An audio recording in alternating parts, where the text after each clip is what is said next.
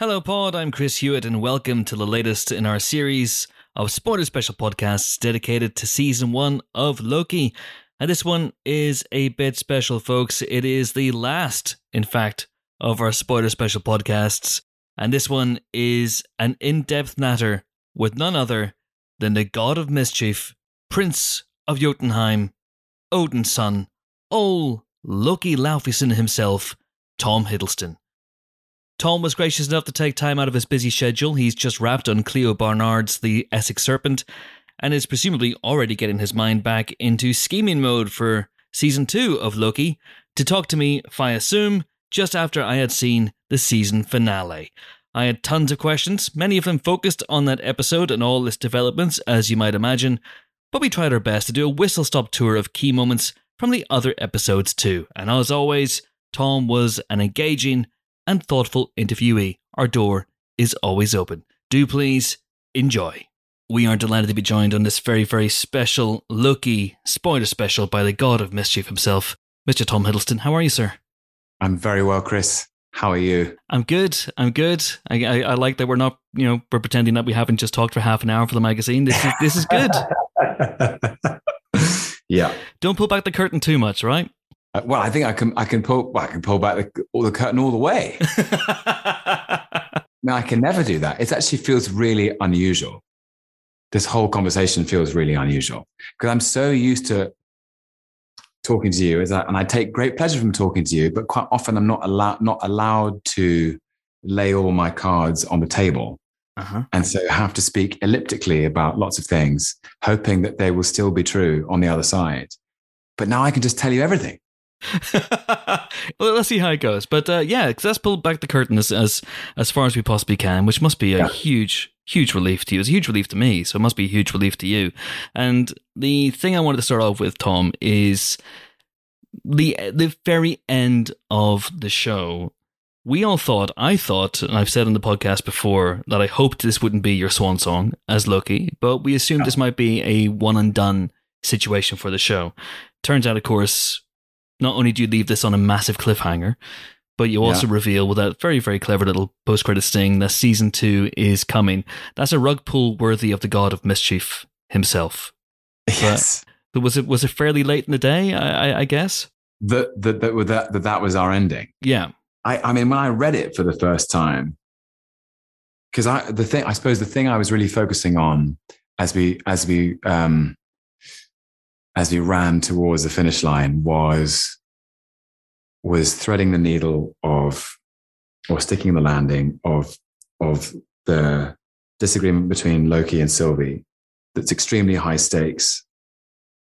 The stakes couldn't be higher. As Loki says, the universe is in the balance. Mm-hmm. Everything we know to be true. I know the TVA has hurt us both, but everything we know to be true could be destroyed. Mm-hmm.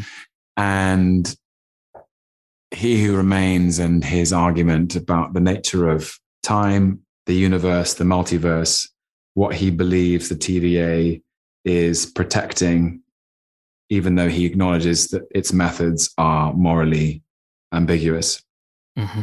And as we were hurtling towards the finish line and then realizing how it was going to end and Loki being trapped once again in the TVA, awakening to a new determination, running to find Mobius, perhaps his first true friend, to explain what had happened and what he had done and what he feels he has unleashed, only to find that Mobius doesn't recognize him or know who he is. Mm-hmm. B-15 doesn't know who he is. And he turns to face the statues of the timekeepers, only to see that it is not, in fact, that the timekeepers aren't there. It's a statue of none other than Kang the Conqueror. Mm-hmm. I mean, that's a hell of a thing. Yeah. Yes, true to form. Loki the show, Loki the character, unpredictable, spontaneous, transgressive, and disruptive. And I'm not sure Loki's happy about it. He gets a taste of his own medicine. He does. He has the ultimate rug pull. He's been tricked. The trickster has been tricked, and it's a lovely way to set up, to have people relishing what happens next in series 2. But for you, whenever you got that first phone call from Louis Despacito a couple of years ago, was this part of the grand plan that come back and do Loki, but we'll make it multiple seasons or a couple of seasons, or did that evolve naturally over the course of shooting it? Again, like Loki, I think I'm always given enough to sort of. I didn't. If there was a trailer of breadcrumbs, I didn't get given enough to see this far. And yes, I would just thought, well, how do we make one, let alone two? It wasn't, as far as I'm aware, as far as I remember, we were trying to get one off the ground. Mm-hmm. And I think it was on the way to the end of season 1. I think there was a realization that there was going to be a season 2. Okay, I'm very excited because you couldn't have left people like that, Tom. You couldn't have left Loki trapped in the TVA. That'd be like the end of Twin Peaks all those years ago with Agent Cooper trapped in in the parallel dimension. You couldn't have left that. You had to come back. Yeah, well, I'm only here because as long as people think it's interesting for me to be here. So just grateful to everybody, grateful to Marvel Studios, and grateful to Kevin and Lou and Victoria and Stephen, and grateful to the audience, because I know that the engagement of the audience and their affection for this character and for this world is the only reason I'm still here. So, and I still think he's interesting. Yeah. So I'm not done. And the evolution in the character from where we pick up with him in episode 1, where he is being thwarted by the bureaucracy of the TVA at every turn, to where he is in episode 6, where he is willing to turn his back on everything that he thought he ever wanted in order to have the thing he actually realizes he wants, which is Sylvie. That's a huge, huge journey, huge arc for this character. And, obviously without giving too much away, and I'm sure the conversations about series 2 are in the nascent stages, but where can he go? I mean, what are you excited to see him do next?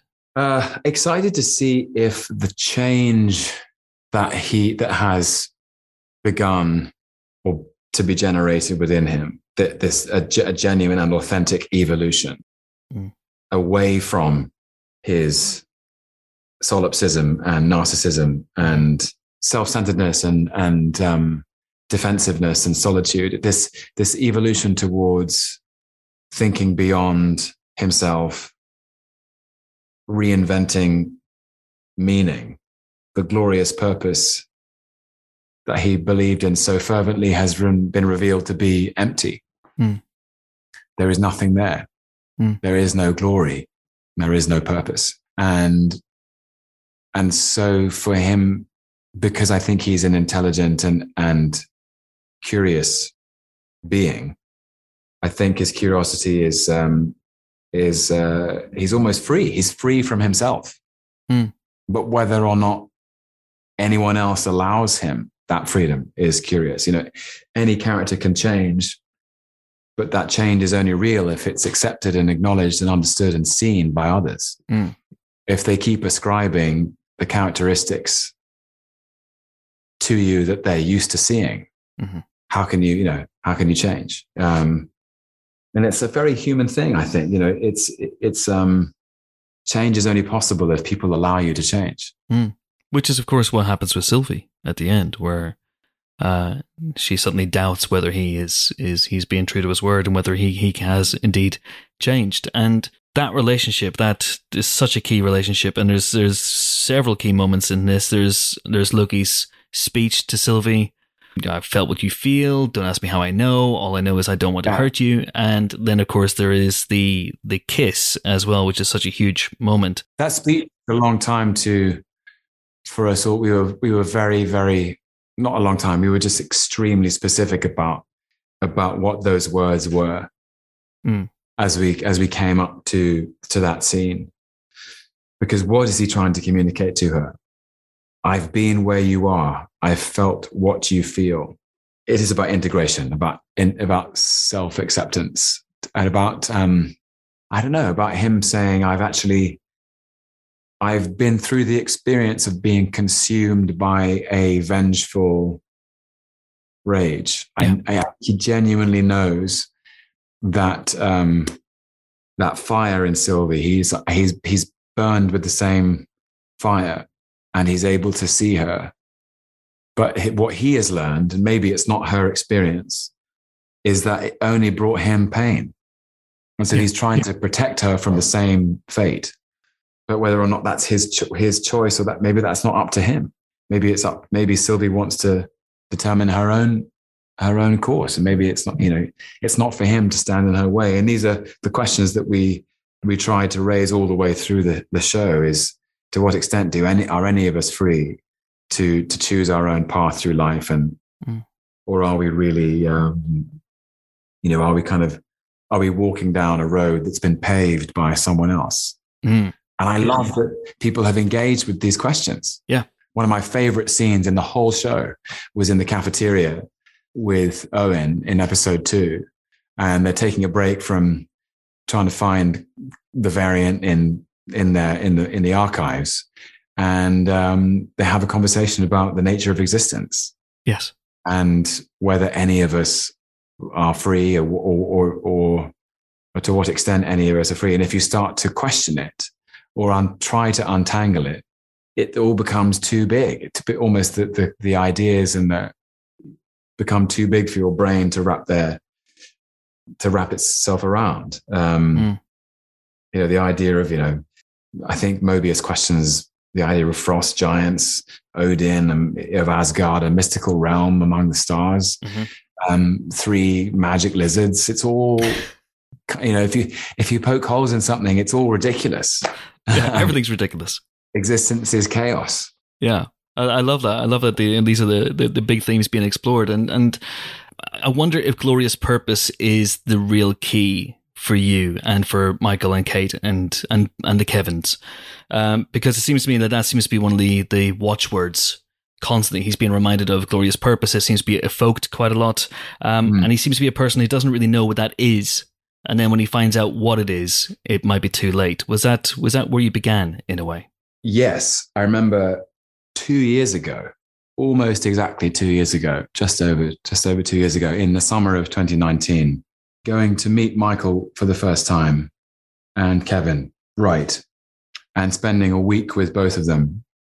I spent about 3 days with Michael and his team of writers, with Alyssa Karasik and Bishake Ali and Eric Martin, Tom Kaufman, Jess Dweck and Kevin Wright. And we talked through the pilot and then their vision of where the story would go after that. And then I must have had 4 or 5 breakfasts and brunches and lunches and dinners with Michael, where we seemed to just keep talking.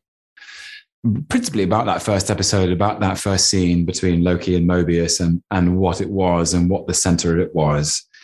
And the most thrilling idea for me, which came from him, was that there was a confrontation that Mobius offered Loki that was unprecedented for him. And it was, we had been gifted that uniquely by the structure of the Marvel movies before that, where the audience had more information than Loki did about the course of Loki's life. And what an extraordinary thing narratively to be able to do, where you can confront a character with information which would give him a kind of crisis of the soul.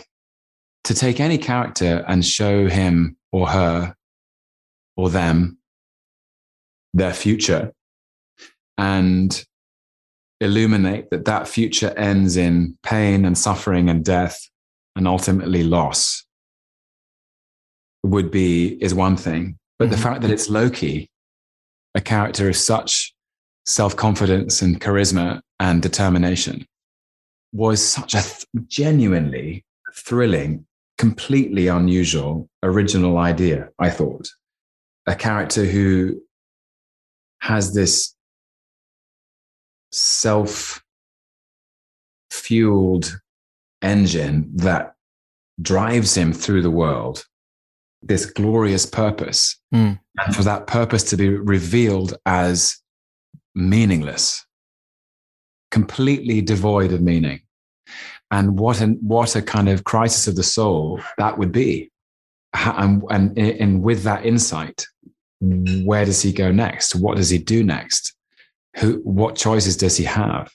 And I think because, as in the words of classic Loki, that's what we do. We survive. Mm-hmm. He's able to cling on to the fragments that Mobius offers him, which is, come and help me find the variant and be part of the TVA. And so he uses his wits to survive, but he's still searching for meaning. There is no meaning. And so, but he can't go back, because he says in episode 1, I can't go back, can I? Mm-hmm. Mm-hmm. I can't go back to make it right. So yes, it was a sort of challenge of the challenge of identity, and can he change? Can he grow? Can he evolve? If Mobius presents him with the opportunity for insight, and what does he do with that insight? Does he use it to manipulate and gain the upper hand as he always has, or does he actually think more deeply about what his purpose might be, what the reason for his existence might be? And that generated for all of us, I think, a really interesting conversation about these ideas, which I think you've explored and understood in the podcast and in your features for the magazine, about self-awareness, self-acceptance, and self-forgiveness. And I know Michael has talked about it. Can we change? And even if we do, will others accept that we've changed? Or will they attribute our previous will we always carry our previous actions, and will those actions define us? Can we change? Can we be redeemed? All these are really kind of massive, profound questions about stories and the nature of being alive, and to do it with this great character, it's just a gift. I loved it. I loved every minute of doing it. Did anything change actually when Kate came on? Because Kate also seems to have a very specific connection to this character in many, many ways, and she's obviously such a huge fan of Loki. I remember that first meeting. I think we talked about it. She talked about the Daniel Kibblesmith comic of Loki, where there's a panel where which is echoed by Richard E. Grant's classic Loki, that we have but one part to play, the God of Outcasts. And that this was a story about the God of Outcasts, not just the God of Mischief or the God of Tricksters or the God of Chaos, but the God of Outcasts. And I thought that was it showed Kate's highly intelligent emotional read on the character, and also what audiences would find interesting about it. Beyond that as well, there's also the idea of loneliness and of love, and that connection between Sylvie and Loki as well, which is so important. And it feels to me, we've talked about it in the podcast, as you've heard, the will they won't they tension, or will I won't I guess is perhaps more apt with Loki, is resolved in the final episode, but it feels to me that they could never have finished the season together. They have that moment of talking about the future in episode 5, and there are little moments, He Who Remains or Miss Minutes promises them a potential future together in this final episode, but it could never have happened in this series anyway. They know Miss Minutes is stalling for time, is bargaining with them. I'm really pleased that people have been on to Miss Minutes for a while. They don't trust that clock, that talking clock. It's all too weird. Yes. She's come, And is it a 2D thing or is it a 3D thing? What's going on? Who knows? It's all very strange. But yes, I think, as everyone who's been watching will be aware, this idea of this duality, of this axis of trust and betrayal, has always been a part of Loki. Nobody ever trusts Loki. Thor never trusted Loki. Odin doesn't trust Loki. Or at least Thor learnt not to trust Loki. And Loki's isolated himself by this constant pattern of betrayal. And tension is brought to life in that Sylvie can't trust and Loki can't be trusted. I always thought at the end of episode 5, the conversation between Loki and Sylvie, when Sylvie says, "How do I know that in the final moment you won't betray me?" Loki's response is sincere. That his insight, born of his conversation and friendship with Mobius, I think he says, "I betrayed everyone who ever loved me. I betrayed my father, my brother, my home. I know what I did and I know why I did it. It's not who I am anymore." And I do believe that's Loki's sincere attempt to understand that this is a wheel of repetition that he keeps recycling, and he's determined to break it. But he's confronted by this enormous challenge, which is this huge difference of opinion about whether he who remains is telling the truth. And I believe that he does want, his motivation is that he wants Sylvie to be okay. To me, it's the most, that's such a genuine expression of concern.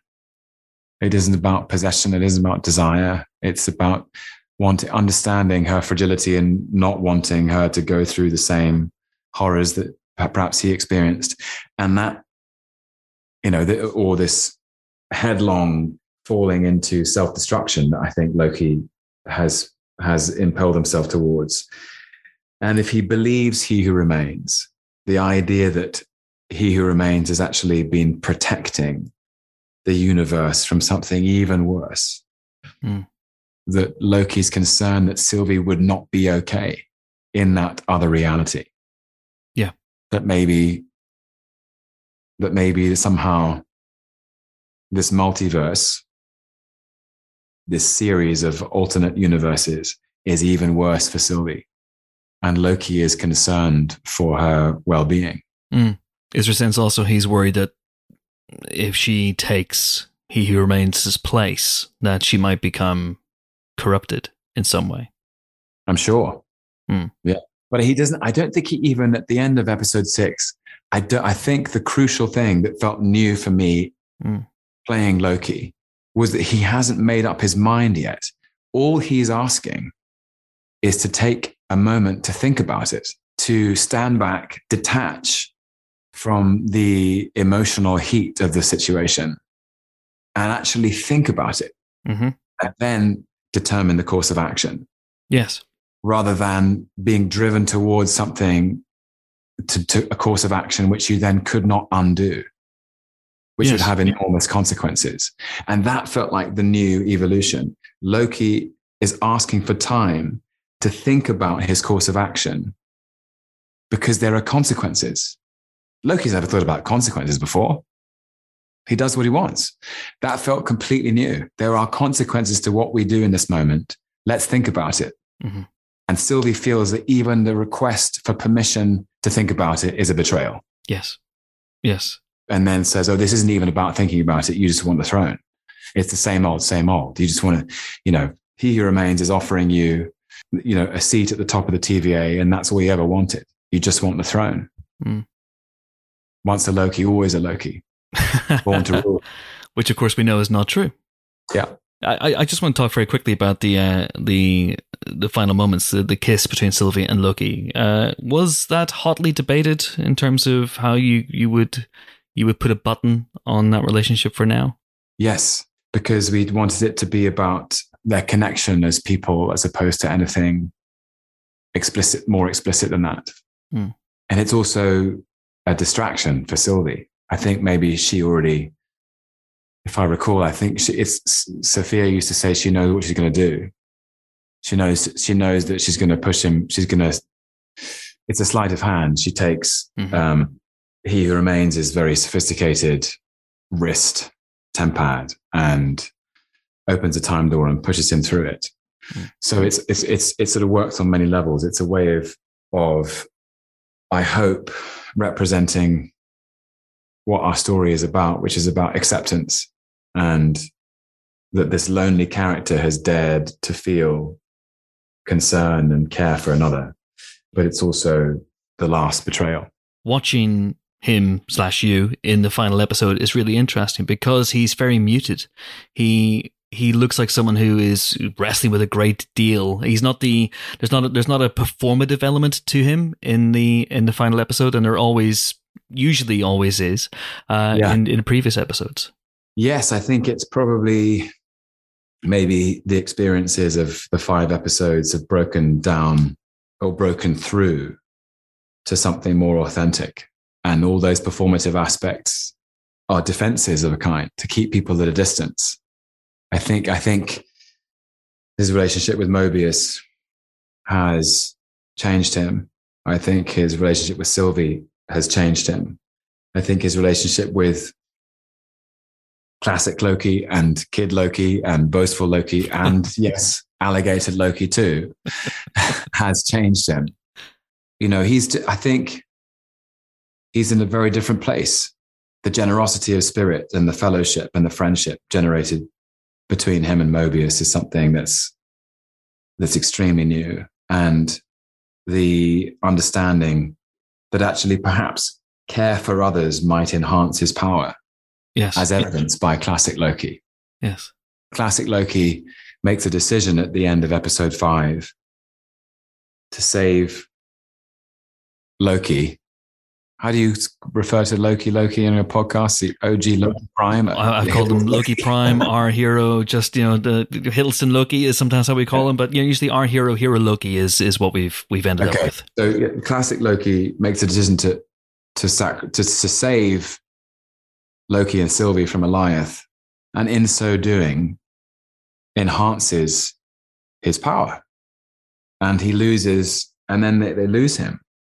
And then also his relationship with Sylvie and his simple and simply expressed desire for her to be okay is really new. Yeah. He doesn't want her to get hurt. And I think that's honest.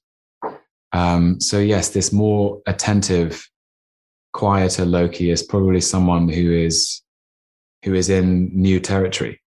I did want to ask about He Who Remains. You obviously used the word Kang the Conqueror there, and that's, I think, how a lot of people will be referring to the character. And was that always the plan? Was it always a plan to introduce him, to have him be at the head of the TVA? We know he's going to be in the MCU going forward, played by Jonathan Majors. So was it? How did that come about? Was that through conversations with Kevin Feige? Or was that something that Michael and Kate were talking about? As far as I'm aware, that was I can't remember when I first found out about it, but yes, the end of the end of episode 6 would introduce Kang, but I think episode 6, in a way, He Who Remains isn't Kang. He is someone.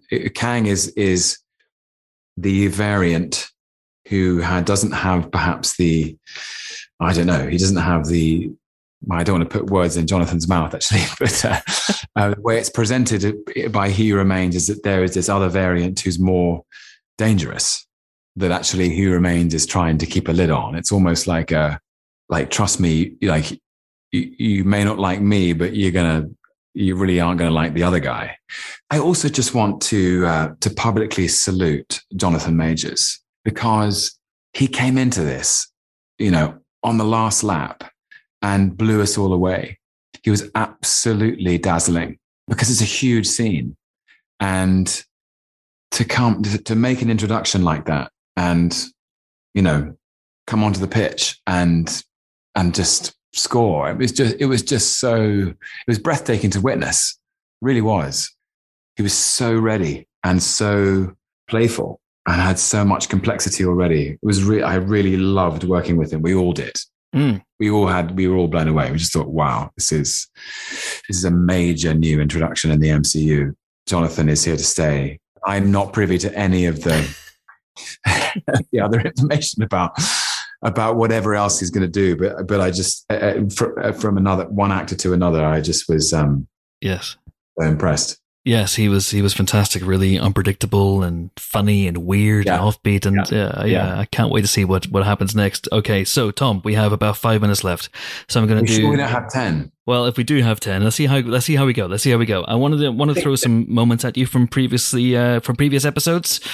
Yes. And I love that we get to spend time with Loki. Loki has always been viewed through the prism of Thor, and even in this show, by and large, he's either with Mobius or he's with Sylvie. But we get these little moments, we get these little insights into Loki and Loki alone. One of them is at the end of this episode where you have that great reaction shot and you close your eyes and then suddenly you're reburdened with glorious purpose again. There's the time theater sequence in episode 1, watching the future that will never be. And there's a moment as well in, I think it's episode 2, where Loki finds out what happened to Asgard, and we see that it hurts him privately. When he talks to Mobius later on, Mobius makes a comment about Asgard. Loki brushes it off. Can you talk about that? I mean, the difference between the private Loki that we get to see in those moments and the public Loki that he projects to the world. It's the thing I find most interesting about the job that I do, which is trying to inhabit the truth of those moments that we all have in our lives. The difference between our internal world and our external world. And that often people go through all sorts of things on their own or in private, which they don't feel able to externalize. And underneath everything, underneath all the construction of our identities is a vulnerability and a softness. And I loved exploring that aspect of Loki. I do believe that in those moments, those 3 moments, which I'm really honored that you've selected, he's honest and authentic and real. At least those 3, the moment in the time theater at the end of episode 1, the moment in the archives when reading about Ragnarok in episode 2, and the moment at the end of episode 6 when he's trapped back in the TVA, back in the same room, the time theater where he was confronted and interrogated by Mobius. Those are 3 moments where you see something truly emotionally authentic in Loki. And they were really important to me. And that first episode, the end of the first episode, became something I became quite protective over in the development of the show. Not that it needed my protection, but I was very careful about how we approached it. And, it truly was an amazing team. And it's important to say this because it's so unusual. It's so unusual to have a team, in my experience, that works with this level, such a high level of coordination and respect and skill. And it was just such an amazing team. It was everyone had so much to give. And I hope the sum of our work is greater than its individual parts. But I remember because we shot the time theater scene quite early on, and it was when, Kate and I really had this sort of unconscious connection because we were the only people who knew what was going on. And Kate was so generous because she understood how important it was to me to unravel Loki in that moment. And it was an extraordinary hour or 2 hours of filmmaking, because it was a character I've played for a long time, watching himself going through things that he hasn't gone through, but that I have physically gone through. Yes. So it's a strange feeling of memory and echo. So it was just a really interesting scene. And were you watching those clips? Did they play those clips live in the room? Okay. They did not. They were playing only in my head. Knowing, of course, that we're on the reverse angle, the clips would play on the time stage.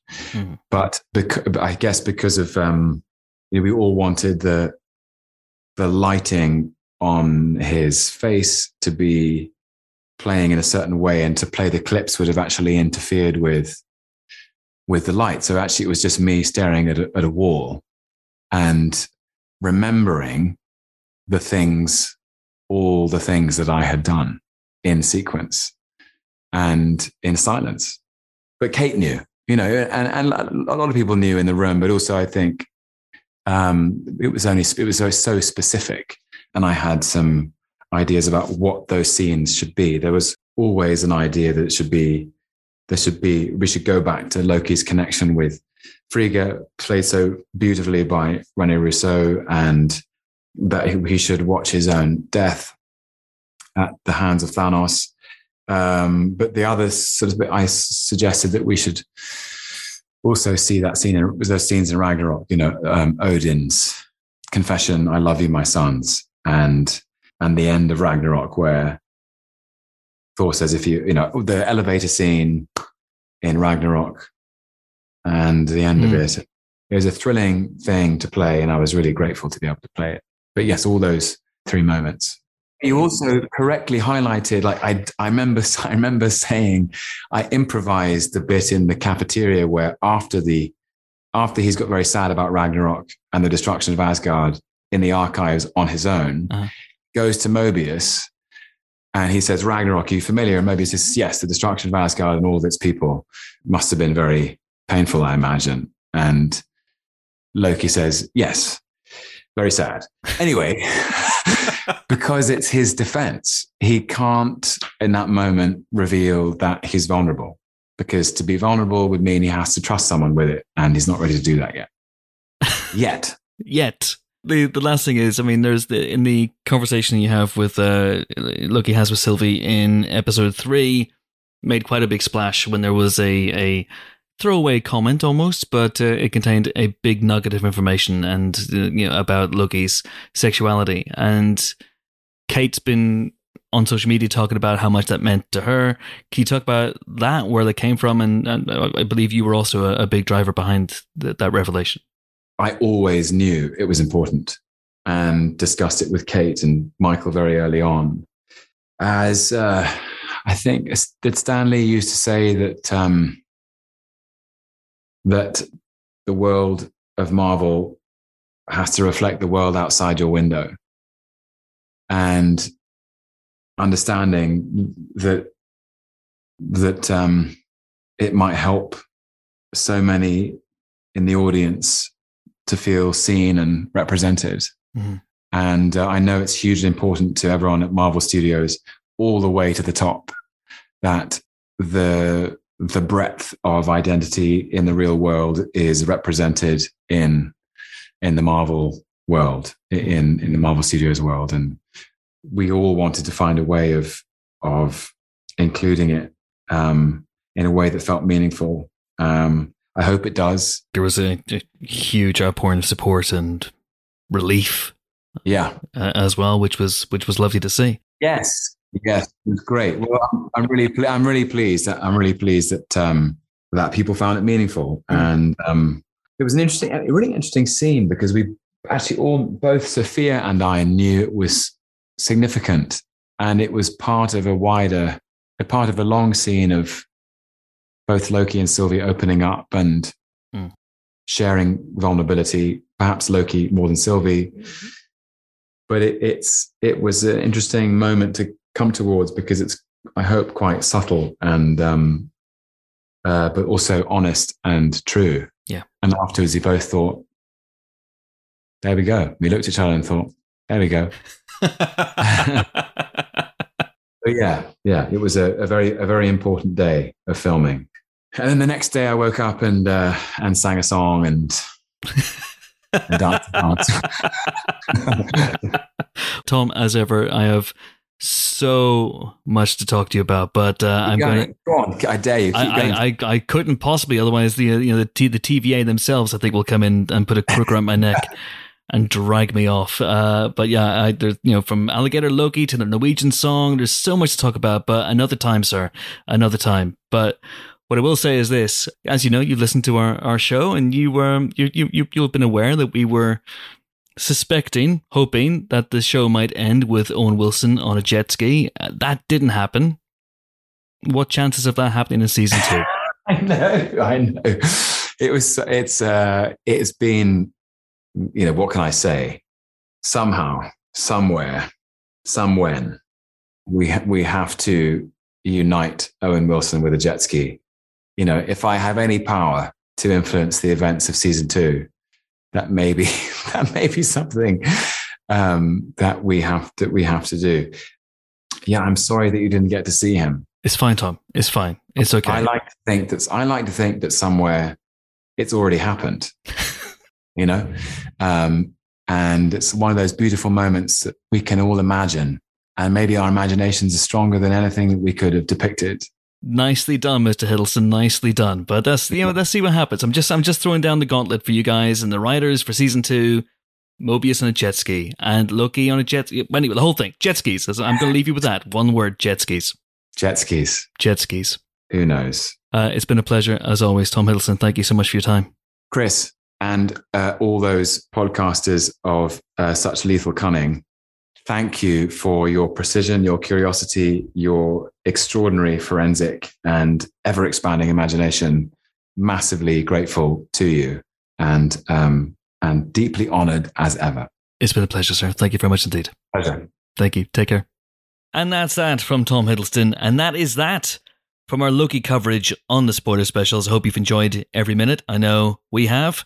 If you want more Loki coverage and you want more T. Hiddles, then you can find him and Kate Herron and Michael Waldron and Richard E. Grant and Sophia Di Martino and more in the next issue of Empire, which goes on sale in around a fortnight, or is on sale now if you're listening to this a fortnight after I posted it, or a fortnight ago if you're listening to this a month after I posted it, or is no longer on sale if you're listening to this a couple of months after. Well, look, basically the point is it's available pretty much anytime as long as you have a TemPad.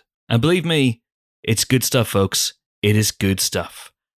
Right, that is it for me. All that remains is for me to find that figgy port. Thank you so much for listening. See you next time. See you next timeline. See you next sacred timeline. Bye.